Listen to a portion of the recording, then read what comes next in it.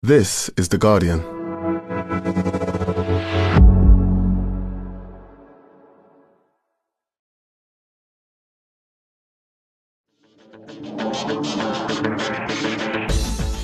Hello and welcome to The Guardian Football Weekly. We'll begin with the first 21 minutes at St James's Park, by which time Newcastle were 5-0 up against Tottenham Hotspur. A pivotal moment for Eddie Howe's team, who are within touching distance of Champions League football. I really hope Christian Stellini didn't revert to a back four, because I told him to last week on the pod. Not a great weekend for North London as Arsenal stutter once again in the title race. And every week the 1 point gained or 2 point dropped conversation seems slightly more futile. At the bottom, a good weekend for all the teams that won and a bad weekend for all the teams that lost. That's kind of how it works. And was Crystal Palace Everton the worst Premier League match of all time? I actually forgot to put the FA Cup semi-finals in the intro. Take from that what you will. Also today, how come no one's mentioned Wrexham this season? There's some EFL, some Women's Champions League, your questions, and that's today's Guardian Football Weekly.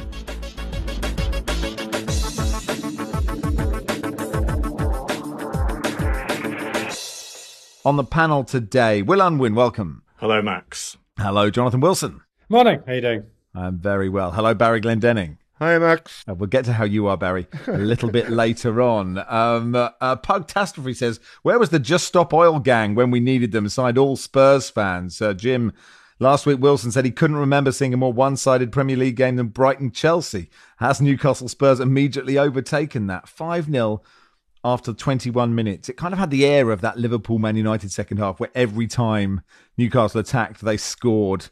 And Eric Dyer and Hugo Lloris just looked more sad, and the camera panned to them. But this seemed kind of more real than that game, Barry. You messaged me in the middle of the night saying, are you watching this? And actually, I saw that message before I knew the result, and I thought, that doesn't bode well, does it? But should we try and start with how good Newcastle were before within 5 seconds someone says, yes, but?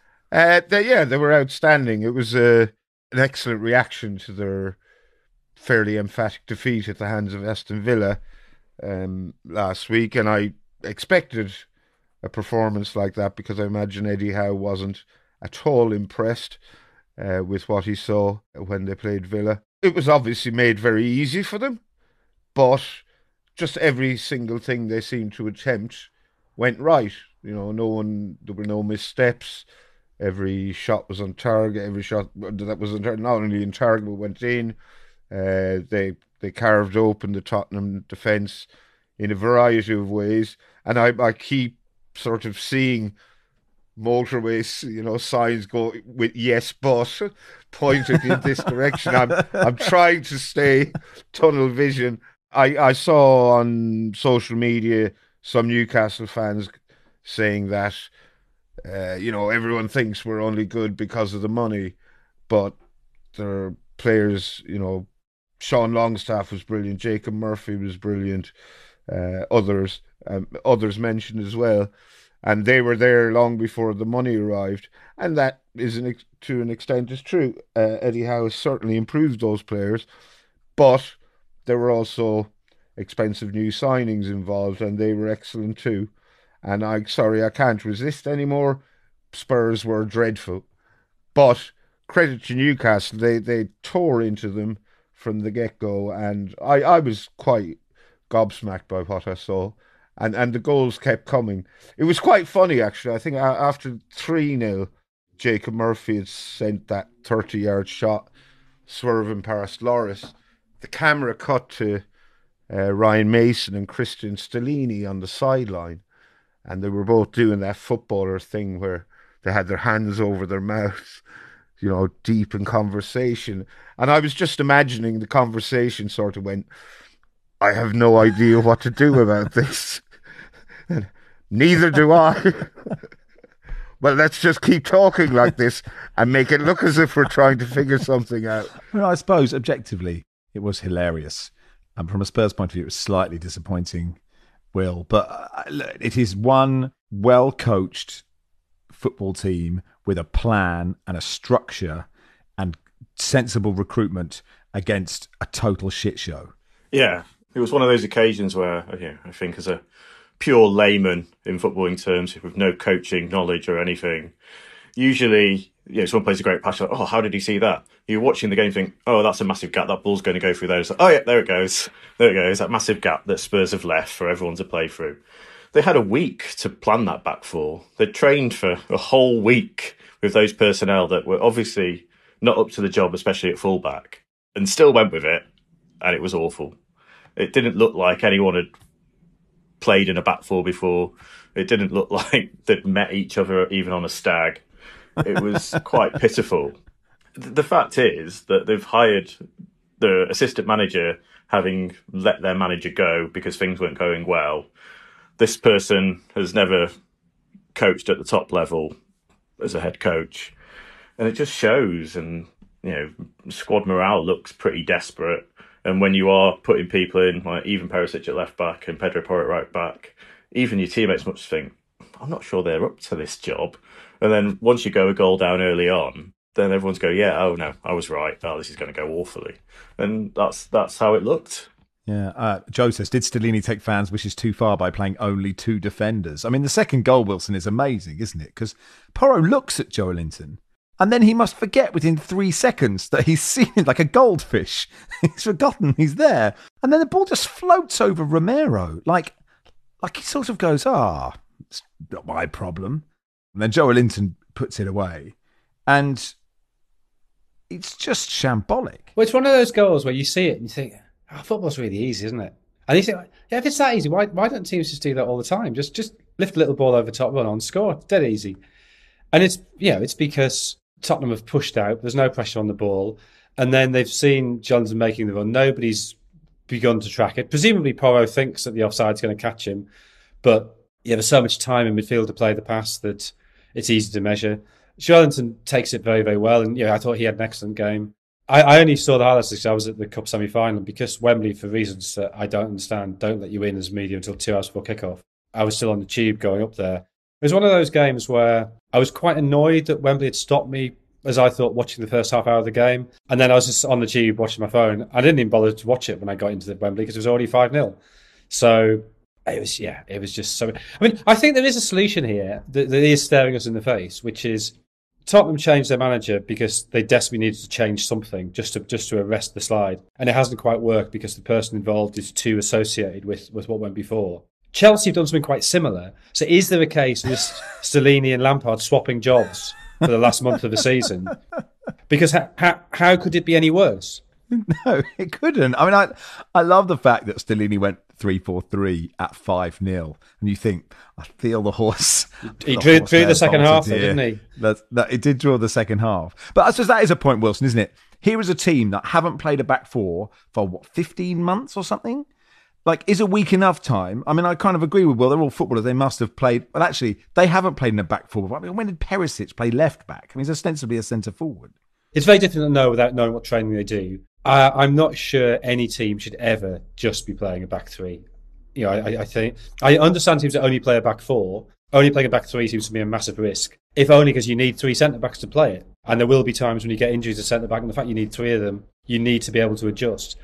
So I would like to think that all teams have at least some capability to switch between a 3 and a 4. There must be times in games, according to the opposition, where you're playing a 3, you want to switch to a 4, or the opposite. But I would have thought 3 to 4 is a more common requirement. If you're playing a team who's playing a 4-3-3, whose wingers stay very wide, you've got a bit of a problem playing a back 3 because it means your wing backs have to stay very deep. So in that case, you probably do want to shift to a 4. So I find it hard to believe that any team for 15 months in training only practices the back 3. If that is what's happened, then probably a week isn't enough. But then you'd hope a professional coach would be able to see the problem rather than just pressing ahead with that plan. He must know what it looked like on Friday in training. And presumably, given what it looked like on Sunday, it didn't look that good on Friday. So why go ahead with it? Well, Stellini has to go now, Barry, doesn't he? I don't think it makes any difference, does it?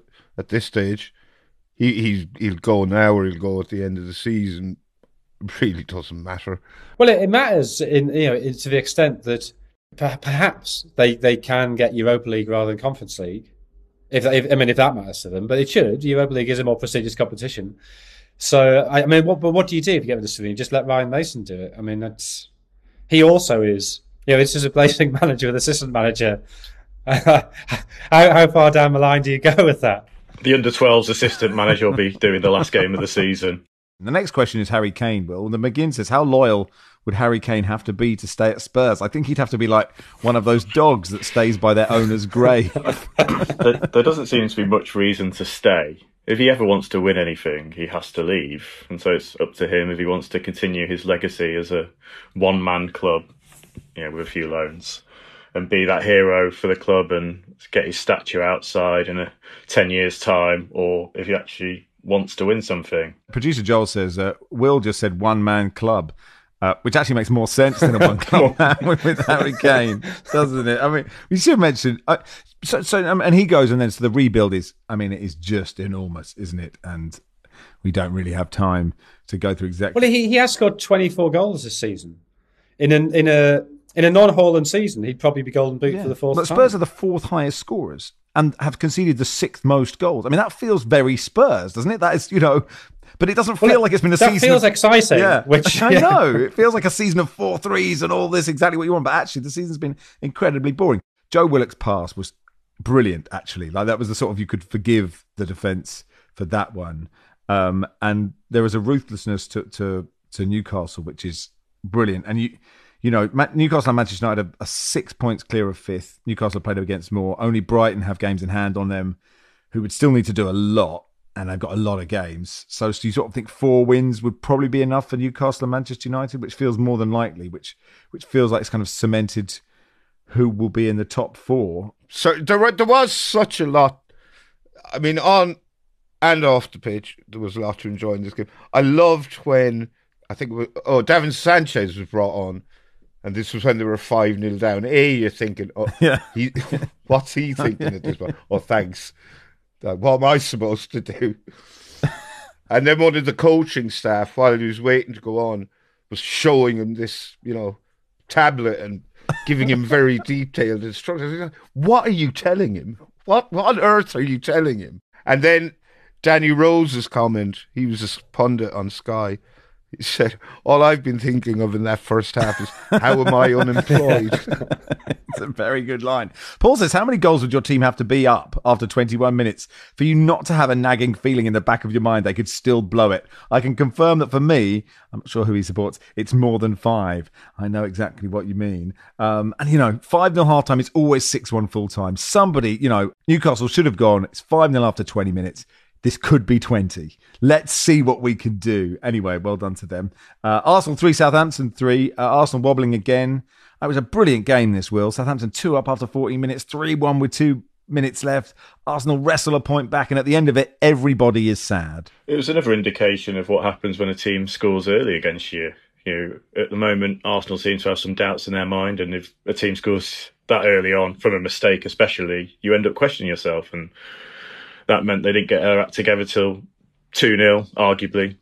But in the last stages, it was incredibly entertaining. Also showed Southampton's weaknesses at the back, and they're very nervous, but let's be honest, they don't need to be because they're down. And Arsenal have players like Martin Odegaard that can turn games at the highest level through individual quality, great moments, whether it's passing, shooting, and having Saka there in the right places. They just seem to be lacking that sort of mentality that they had earlier on in the season at the moment, to be as ruthless as they were, to be as coherent as they were. And it's a massive game for Arsenal midweek now, and I back Man City to do them. Yeah, it's huge on Wednesday night, isn't it? Questions, Wilson, are about Arsenal's defence without William Saliba. It feels harsh to pin this all on Rob Holding. At least with Spurs, you could blame all of them. But, are you pinning all of this on Rob Holding or not?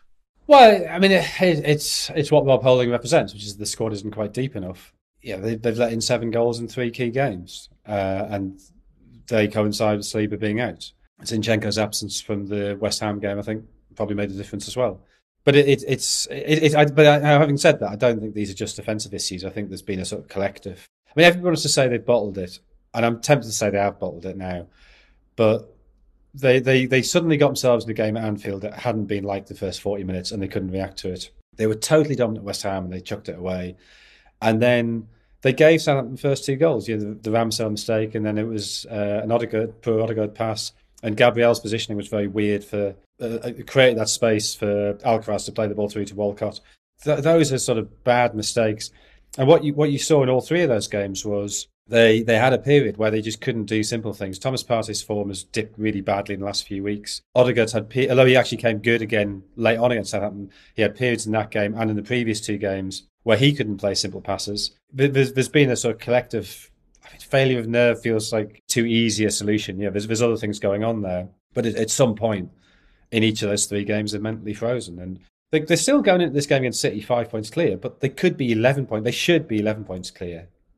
And then it's a very, very different. The pressure on City, they have to win that game and then Arsenal slip up in another game.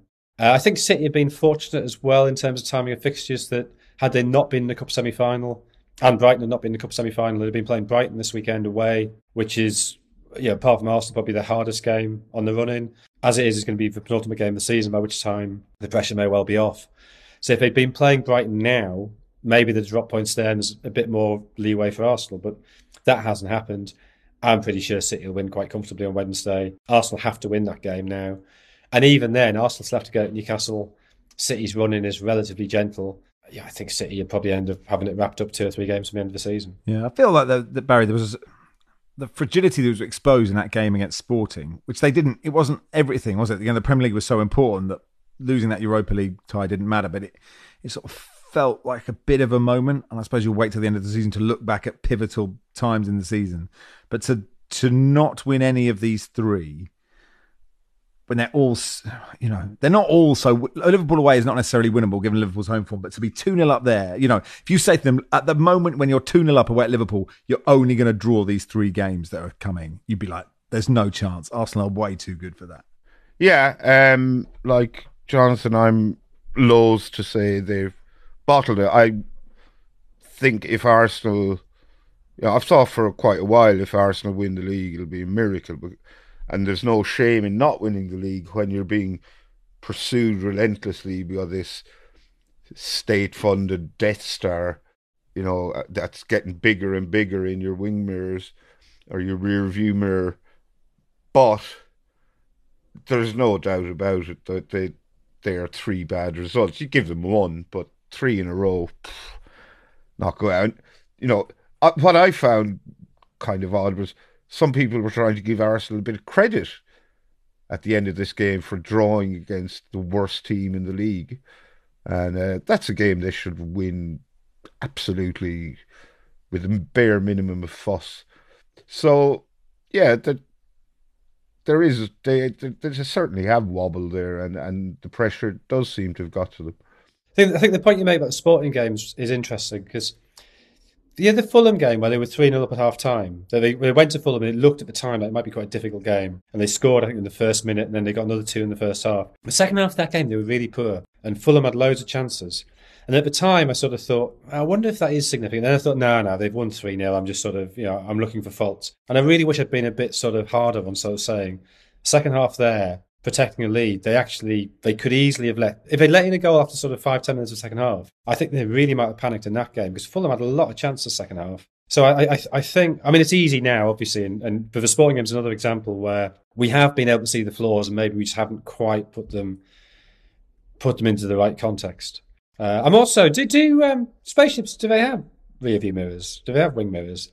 They seem an unaerodynamic thing to have a wing mirror, but I think an X-wing. I mean, if Barry's suggesting that Arsenal are a kind of X-wing, I would reckon they would have. You can always see in the back, can't you? When they're not constantly. Luke Skywalker's not looking around behind him to see if he's getting shot. He knows someone's locked on. Does he have a monitor with a camera? Maybe it's a monitor with a camera rather than a wing mirror. Or is it just the Force? Does the Force give you? Is a Force just a rear view mirror? Either way, you can see the Death Star behind you.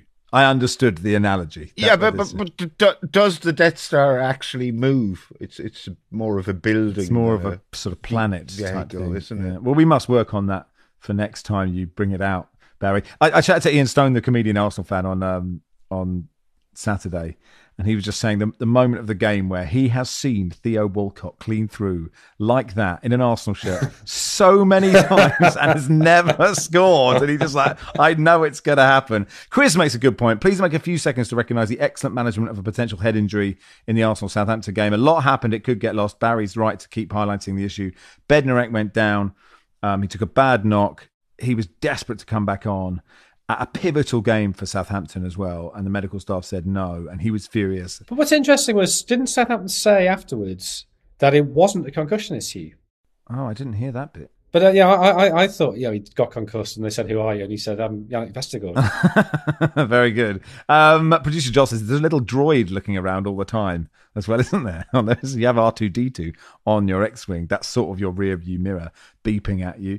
Nick Ames got in touch to tell us about Arsenal fans flying a banner in support of Evan Gershkovich, the Wall Street Journal reporter who's been detained in Russia behind the North Bank goal as the teams came out for kickoff. He was arrested in March, has been detained on charges of espionage, which he, his employers and his native US all vehemently deny. He's being held in Moscow's notorious Lefortovo prison ahead of his trial, having been denied bail at a hearing this week. He's a passionate Arsenal supporter. The banner reflected the backing he's received from across the club's fan base. Hashtag Free Evan. It read, Arsenal fans stand with him. And that'll do for part one. Part two, we'll begin at the bottom of the table and work our way up.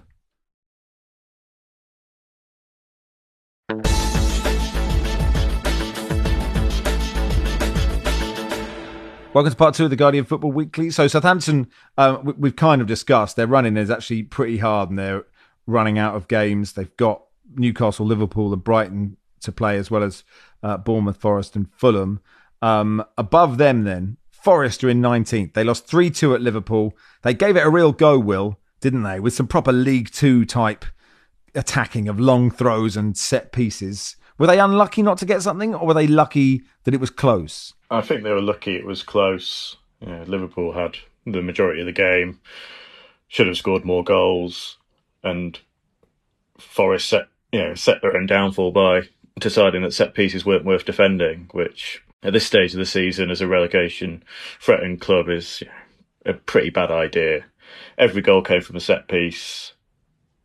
They just didn't know how to defend them as a unit. Men were free. People just left in 5 yards of space at this time is pretty bad. But since, on the flip side, since the Marinakis comment about needing to improve performances, they have improved. Forest showed what they can be at their best, which is mainly focused on Morgan Gibbs-White being at his best and being allowed to play the role he's most capable of doing in the forward line.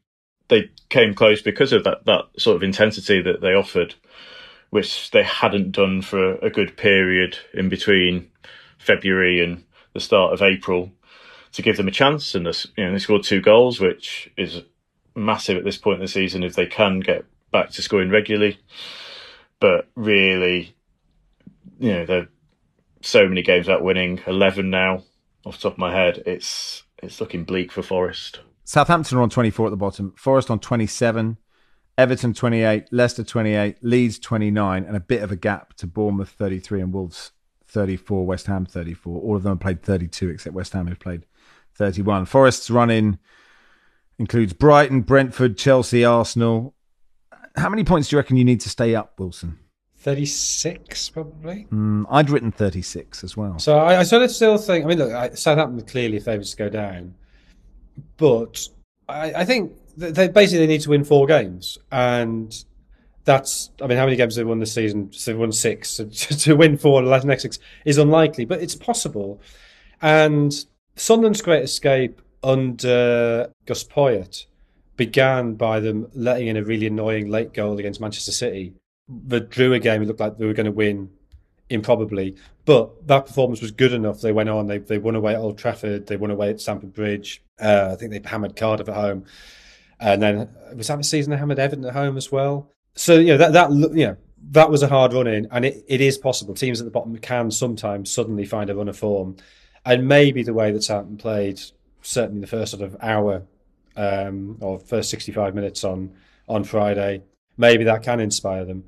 But yeah, I'd say it's them, Forest, and then one of Leeds, Leicester, and Everton. Having said that, Bournemouth have that 4-point gap, don't they? So it'd have to go badly wrong. I mean, I know they obviously defended set plays terribly on Sunday, but yeah, I'd say it's the bottom two, then one of Leeds, Leicester, and Everton to go down. Yeah, Liverpool 6 points off the top four. Jota's back on form, took that second goal beautifully. Diaz returning's big. I mean, it would be some story if they made it. I still can't work out if they need an entirely new midfield or if they could just kind of, if they don't need as much as I thought they did a few weeks ago. But let's go to Selhurst Park, Barry.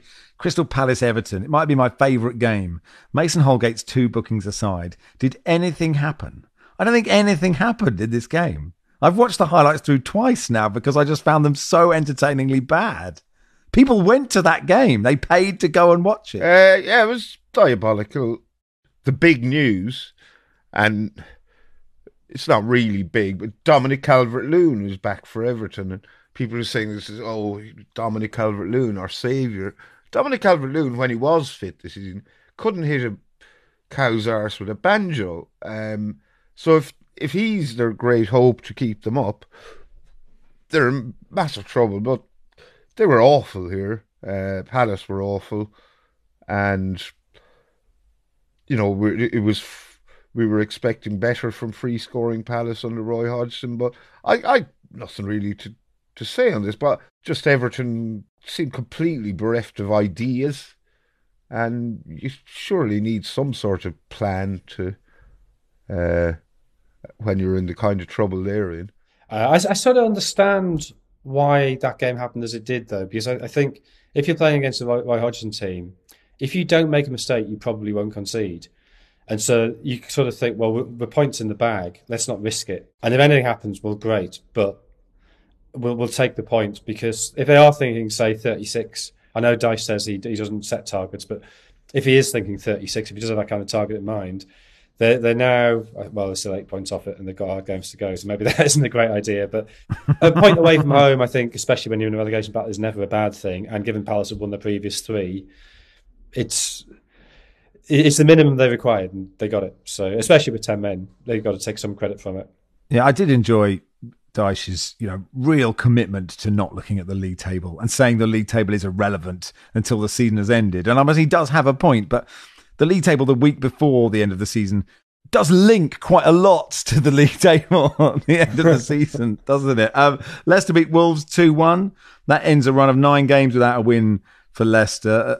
And impressive because Barry Maddison was out, and normally without Maddison, they're garbage. And Dean Smith was quite attacking in this game, and they came back from a goal down. So a lot to take hope from, I would say. Yeah, I expected them to lose. And then when I saw that Maddison wasn't playing, I definitely expected them to lose. But they showed fight, which is something I haven't seen from them for a while.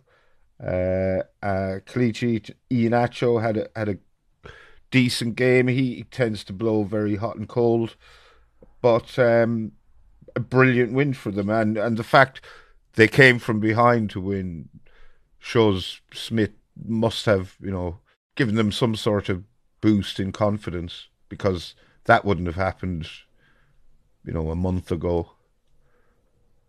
Unless Dean Smith was there a month ago, but I don't think he was. I don't think he was. I'd actually completely forgotten that Dean Smith had become. There's just so many managerial changes. I was thinking, God, I wonder when Leicester are going to get a manager in. And then somebody mentioned Dean Smith in it, and it all twigged again. Their winning goal was glorious, Will, I thought. Yeah, sweeping team move. Your fullback popping up to put it in first time. It was everything you'd expect from a decent team, which Leicester generally haven't been this season. So it was quite a change of pace. And those sort of moments will give them confidence going into a run-in, a very difficult stage of the season, that they've not only won, but won by doing some good things. It's not your archetypal battling to a 1-0 victory. They did some very good moments, some great pieces of skill, showed that they are a cohesive unit at the moment, which, again, they've not always looked like this season. And if you are going to get fans back on side under a managerial appointment that underwhelmed at the time, playing good football and lifting the roof off the King Power is a decent idea. I think the fact it's fullback to fullback is significant. The fact goal scored by a fullback, the assist from a fullback. Because fullback as well, they've had really, for seemingly about 5 years, they've had terrible injuries at fullback. That Pereira's been out, Castagna's been out, James Justin's been out. So the fact that they are starting to get fullbacks back, that clearly does help them. So, I mean, that sounds like I'm sort of some kind of backhanded defence of Brendan Rodgers, which maybe it was. I didn't really intend it to be, but I think that the injuries to fullbacks have been a major problem there. They play Leeds on Tuesday night, which is a big game, isn't it? After Leeds' defeat to Fulham, Javi Gracia said, "I'm worried about everything," which does sound like he's having some sort of existential crisis, not just Leeds, but, you know, a faulty boiler and a failing relationship and things. But we weren't worrying about Leeds, Wilson, after Gracia had the job for a bit and he'd won a couple of games. Now perhaps we should worry about them. Well, they weren't worrying 42 minutes into the Palace game, were they? They'd won 2 of the previous 3. They were battering Palace. They were 1-0 up. Since when they've conceded, hang on, how many is it? 13 goals in 2.5 games. And I'd suggest that's a big problem. Mellier's confidence seems absolutely shot. You know, did he let in 10 shots on target in a row? I think went past him in those Palace and Liverpool games. Obviously he played a part in both the Fulham goals at the weekend. And Meslier, I think has been a very good keeper for them. So it's not that he's a bad keeper. I think it's just confidence is gone and other things are falling apart. I feel like we always say this about these. There were moments in the game where they played pretty well, and even at 2-0 down, you saw they could get back into it. And they did get 1 goal back, and the fact that Bamford's fit again clearly helps. But I mean, Nonto coming back to fitness is a big thing. But he obviously doesn't quite look as good as he was before the injury yet. But that would help. But yeah, they're definitely one of those 3 competing for that last relegation place. I'd suggest. And yeah, that game against Leicester against one of the other 3 is enormous. Fulham have completely returned from the beach, haven't they? Up to 9th, 5 points off the Conference League. Loved how hard Pereira booted the ball in from a yard. How everyone should finish a chance like that. Above Leeds, Bournemouth, who were hammered 4-0 at home by West Ham. Will Zvonimir says, who's playing the most attractive football in the world? Moyes' West Ham or Roy's Palace? I don't know if he sent that after the Palace-Everton game. He regressed to the mean, Roy, didn't he, on Saturday? But 4 on Thursday night, 4 on Sunday for West Ham. They're 13th, 6 points clear of relegation. And this could end up being a miraculous sort of once-in-a-generation season for West Ham, winning some silverware. Yeah, it's another indication of what confidence does to a team. When you do scoring goals, it leads to more goals. They're playing well. They've always had a good squad this season. I think they felt stretched a bit with European football. But once they have found themselves under a bit of pressure, they have delivered because they're an experienced team. You look through Declan Rice, you look at the defences, he's reverted back to a far more experienced Premier League defence in recent weeks.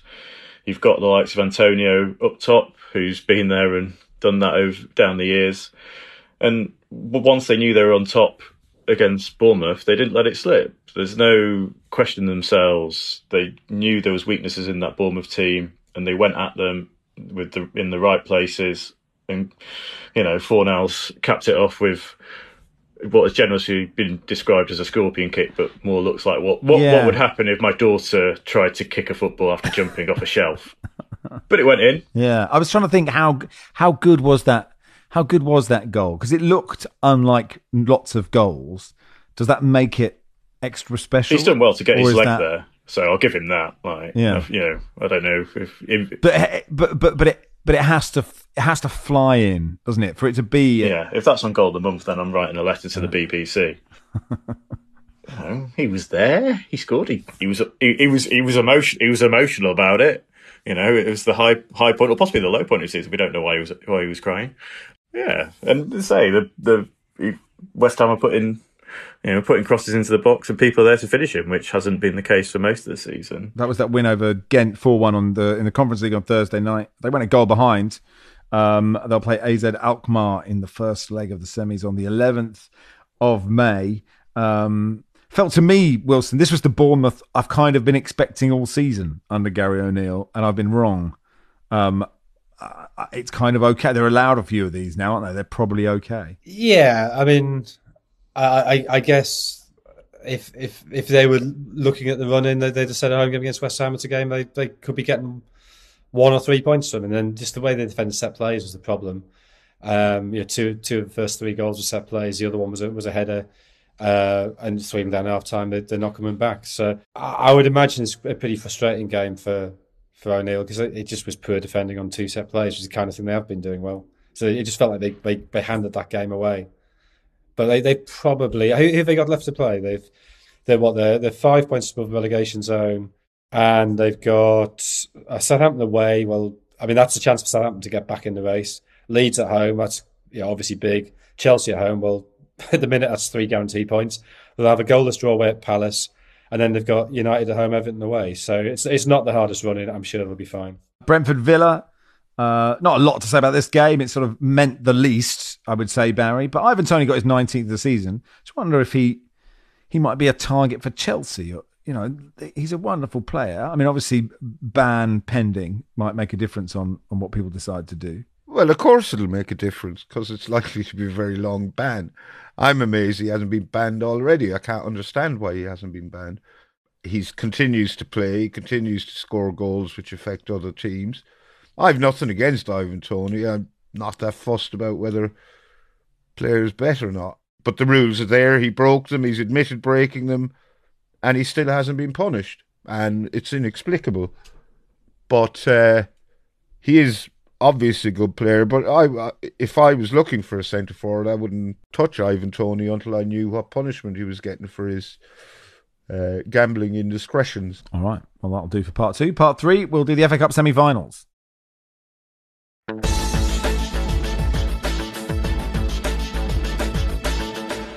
Welcome to part 3 of the Guardian Football Weekly. Gary says maybe we should bring back the days where the semi-finals were not on TV. Not 2 classics here. Manchester City beating Sheffield United 3-0. It was quite a muted atmosphere. Priorities elsewhere for both sides. The magic of the FA Cup, Will, isn't it? Yeah, I was driving to Wrexham at the time and had a similar amount of space on the motorway to Riyad Mahrez going through the middle of the Sheffield United defence. Yeah, I'm a Man City fan. I never even contemplated going because I knew what would happen. And look, they won 3-0 without any trouble, with dropping a few players and... anything else happened? Riyad Mahrez took his goals well, so that was nice. Pep said, Mahrez is always grumpy with me when he doesn't play all the time. He makes me notice how grumpy he feels. Today, no, he's an exceptional player, a big stage player, has the mentality to score the goal. Wilson, I did like, as Will alluded to, I love a dribbled goal where ostensibly the player doesn't actually dribble around anybody. I instantly thought of John Barnes at the Maracana. And less instantly, but it is in my mind, Chris Marsden for Southampton against Ipswich. I wondered if you had other examples of... Oh, was that Jimmy Greaves' goal, isn't there? Where he's running on an angle and he just sort of keeps something slightly quicker than a load of 1960 defenders. I think it's goals like that which are what lead to the total misrepresentation of football in film. That people see those goals, think, oh, that's what football's like.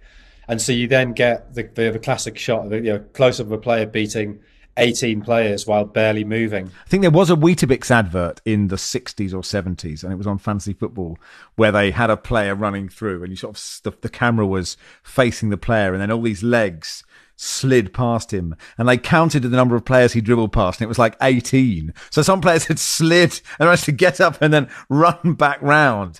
I mean, obviously it's wonderful balance, and that's what, there are players running off the ball. Oh, and it's also presumably sort of slight weight distribution changes that make it look like he's going to change. I mean, there's something I was trying to watch with Matoma on Sunday. That he did his university dissertation on the art of dribbling. With he fit himself with a GoPro, yeah.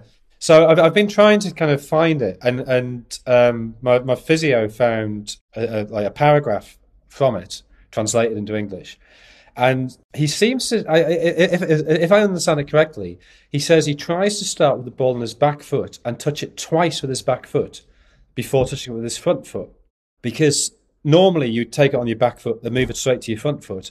And so that immediately sets the defensive player off balance, because everything in their training has led everything they've ever seen in their life before says it's going to go at the other foot. And if you don't do that, their weight has immediately gone the wrong way.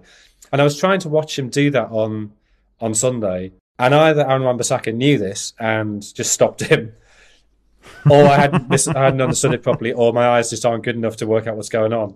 But I couldn't actually see that. But that seems to be what he wrote in this thesis, if it was indeed translated correctly out of the Japanese, and if I had indeed understood it properly. So Aaron Wan-Bissaka has read Mitoma's thesis, either translated in English or... He learned Japanese. Aaron Wan-Bissaka learned. Ten Hag really got its marginal gains. Aaron, here you are, mate. The modern game is it's all about research. It's one before you go on the pitch. So yeah, Aaron Wan-Bissaka has university level Japanese, so you can read the thesis of opposing players. Delaney can't get a back four together in a week, but Wan-Bissaka learned Japanese in 5 days. That Man City Sheffield United game, I don't know if you watch Game of Thrones. It's like the Battle of the Bastards, where Ramsay Bolton's forces, they kind of draw Jon Snow out from his army because they've got his brother, and they release him, and he's running back to Jon, and they're firing arrows at him. So basically, you've got Jon standing on his own with his own army about 200 meters behind him. So it's little Jon Snow on his horse with his sword facing this woof. And I mean, the analogy breaks down insofar as Jon Snow eventually ended up winning the Battle of the Bastards, but he was very lucky to do so. Wasn't there some reinforcements arrived? Yes. At the last minute. Last minute reinforcements got him out of jail. Always happens in those stupid things. It's like Lord of the Rings. It's just like Rides of the Rowan in Lord of the Rings. The orcs have beaten the elves. The elves just get some other mates, and then the orcs get some bigger mates. Did Jon Snow have? Did he have wing rear view mirrors on his horse to see? No, that would be ridiculous. Yeah, absolutely right. Well, there's the treble conversation done pretty well, isn't it? There seems to be just a blanket reluctance or an agreed refusal across all broadcasting companies, journalists, whoever, just not to mention this herd of 115 elephants that are standing in the corner of the room every time Manchester City win a big game of football, or any time they swat their latest opposition aside. I'm just curious, like, have people just decided we won't talk about it, or have I don't know. I'm not in the loop. From my knowledge of planning live football and and working with ex-pros, it's quite often they just don't want to talk about something that is complicated, right? And I mean, I don't mean that in a kind of patronising. It sounds patronising, but like, there's not a lot they can say, and they just sort of think, well, if we don't talk about it, we won't get shit on social media. We won't get scared about saying the wrong thing or getting into trouble, and so let's not talk about it at all. Would be how I imagine the producer and exec producer might just think, well, we don't need to do this today. I don't know. I don't know, as a City fan, Will, how you feel about just winning everything. Winning everything's good. My constant moral dilemmas are, a minor issue. But I'll speak to the producer and explain that I don't want to discuss complicated matters. Obviously, it's a complicated subject which I won't be able to sum up in 30 seconds. I will say that morally I have been conflicted for a very long time. I settle on the ambiguous argument that Manchester City is my local club. When I was born, I lived on Platt Lane, and if anyone remembers Platt Lane, it was where the training ground was in the 80s, and that's where I was born, and that shows a proximity to cities. Main Road had a Platt Lane stand, and having my roots there, I find it very hard to give up the club, but especially when I lived in London, because it anchored me back to Manchester. I apologise, my accent is rubbish, but I am Mancunian. And I don't see why I have to give up my football club because... I'm not saying you should. No, I'm not saying you should, but I mean, these are questions that people have asked me before, and I'm not saying, absolutely not thinking that's what you're asking me. And so I've always thought that I support the football club. I don't support the owners. I don't buy replica shirts anymore or anything like that. because I'm a 35-year-old man, I shouldn't, but that's a different subject. And so I have the cheapest season ticket available, and I enjoy supporting Manchester City still, and I enjoy the occasion of going to the match with my friends. But yes, I am, again, morally conflicted about the whole thing. And in footballing terms, Wilson, we just want competition, don't we? And like Arsenal are pushing them. They may not win the Champions League. Real Madrid will be fascinating. Manchester United could beat them in the FA Cup final. They could come away with nothing. And there will always be better teams who compete for everything, won't there? But no, I mean that's it's very modern, is that? There've always been good teams, but like not this good, and the reasons for them being good are very worrying. You know that another challenger rises up. City can always spend more money because they can always find another sponsorship deal. They can always find another arm of the state who will be happy to sponsor, whether that's at a market rate or not, and that's largely what these charges are about. So state-run clubs have a huge advantage, and it's not even just in that. It's that, and I think this is the real danger of state-run clubs. This is why they're different even to big private equity funds, that they have such resources that they can challenge anything legally, and they can make that legal battle crippling for the sporting body. It's how can the FA possibly rein in the state of Saudi Arabia or Abu Dhabi or wherever? They can't, and that's where the danger is. That a state-run club is essentially ungovernable, and so the regulations that have been put in place really aren't regulations. They're only regulations if those clubs agree to go along with them. If they don't want to go along with them, they've got a lot of ways of getting around them because they have such resources.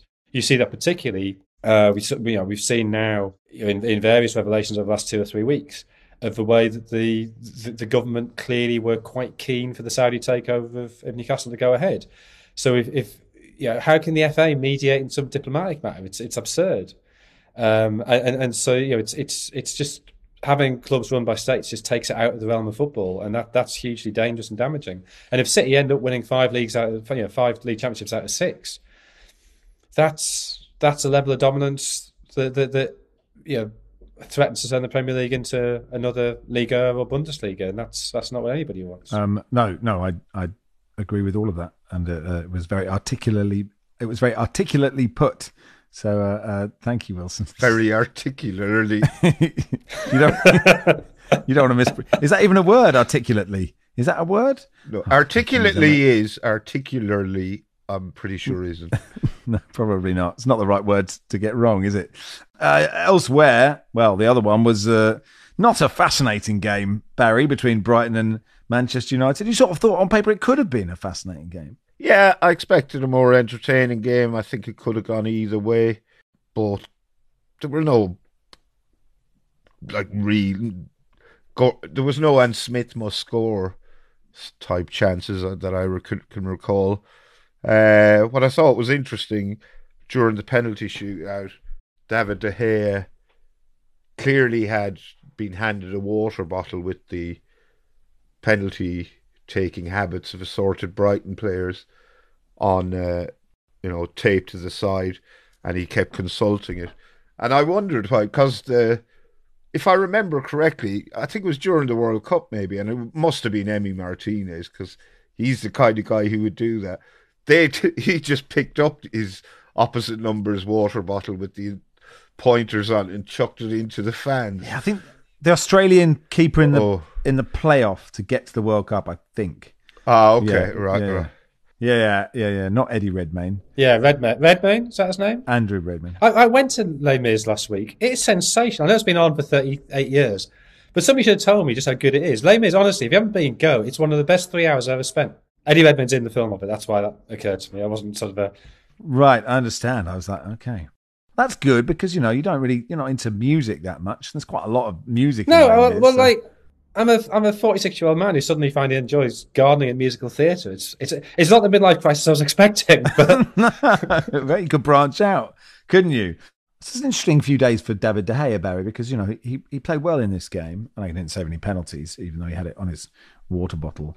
But he had an absolute shocker against Sevilla on Thursday night, where Manchester United were garbage and Harry Maguire had another bad game.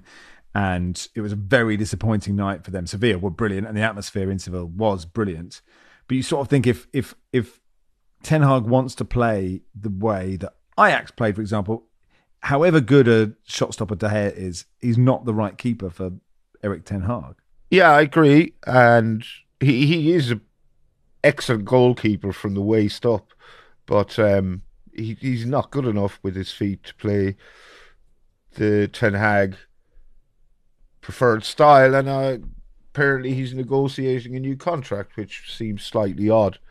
I'm sure there's plenty of teams would be delighted to have him.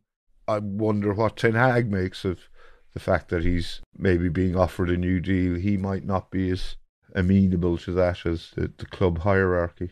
It's hard. I mean, he is actually quite good from the waist down because he saves a lot with his feet, but he's not very good at playing out from the back. And to get in position to save with your hands, you do need to have good feet. Yeah. But I think you know what I mean. Yeah. But, of all your analogies, of all the things I've had several analogies today. That was the worst of a poor lot.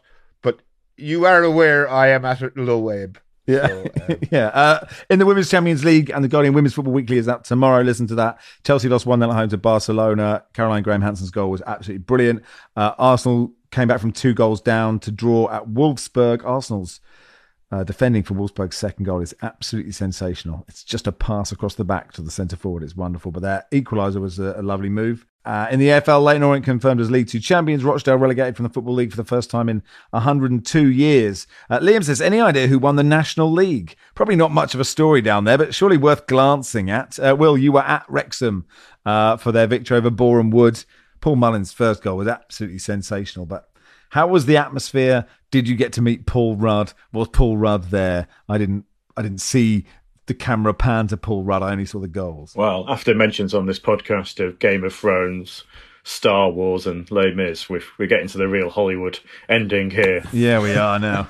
And I got none of your references because I've never seen Star Wars, never seen Game of Thrones, I've never seen Les Mis. I'm very much Steve Buscemi, hello fellow kids, when it comes to popular culture.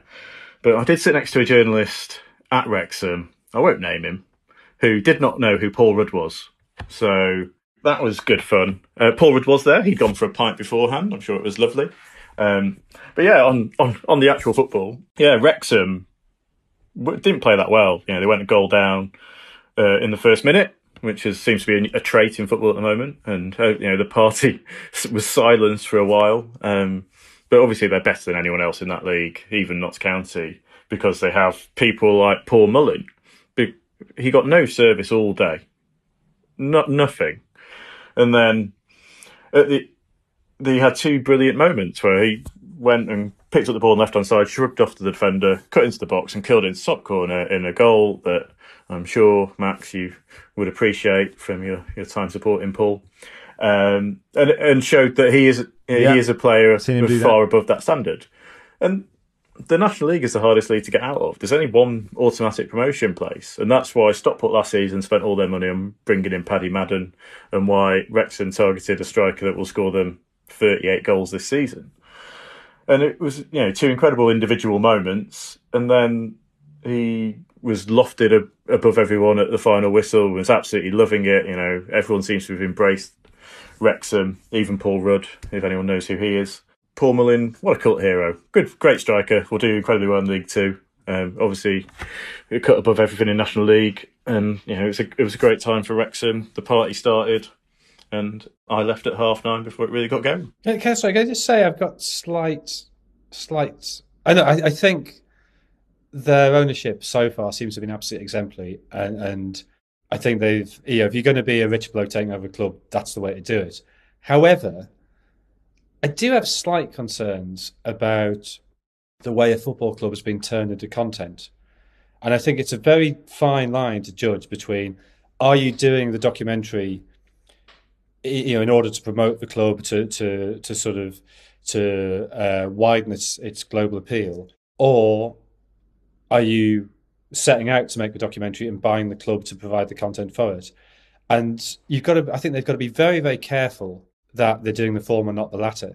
It even seems sort of much more clean and virtuous than than private equity running a club for profit.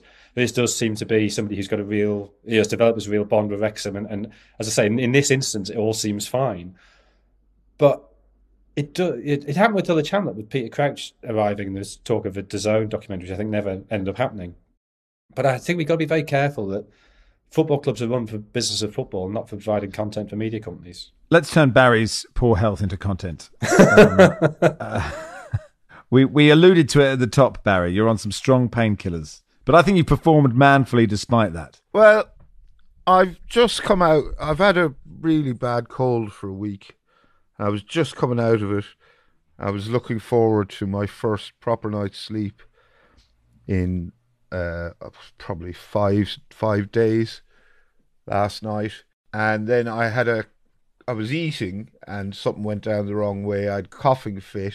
My coughing fit was so bad that I put my back out and I appear to have pulled or strained muscles the whole way from down my left side, from my neck, along my rib cage. I know they're not muscles. What is it?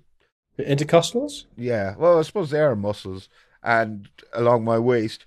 So anyway, I was in absolute agony. I went into the kitchen to get some painkillers, turned on the light, and of course that was the moment, poof, the light went, the bulb went, so the kitchen was pitch black, and I went, oh fuck, the gods are really shitting on Barry tonight. So I barely slept a wink last night, and I thought, well, it's too late to bail out of the pod because they can't get anyone to replace me, so I'll just take a load of painkillers and soldier through, which is what I've done. So hence the inane Lord of the Rings analogies. Well, listen, Barry, you are irreplaceable. Etc. and so on. So yes, I apologise for not being anywhere near the top of what passed for my game this morning. Are you getting someone to change the light bulb? Yeah, and the ultimate indignity is that I now have to think which of my friends who live nearby will laugh the least when I text them to ask to come around to change a light bulb. Maybe we could get a pod listener to come around. Maybe this is what it is. Idea. Call for help. Yeah, this could bring the Football Weekly community even closer together. If you live in or around Brixton, I love the Football Weekly community. I don't want any of them knowing where my house is. So yeah, I have to text one of my mates. Can you come around and change a light bulb?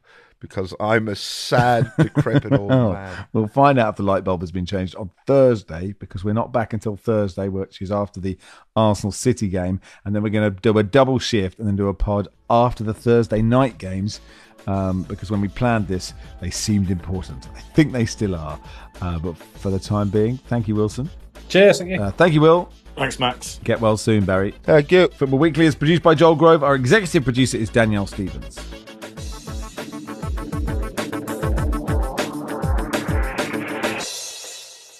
This is The Guardian.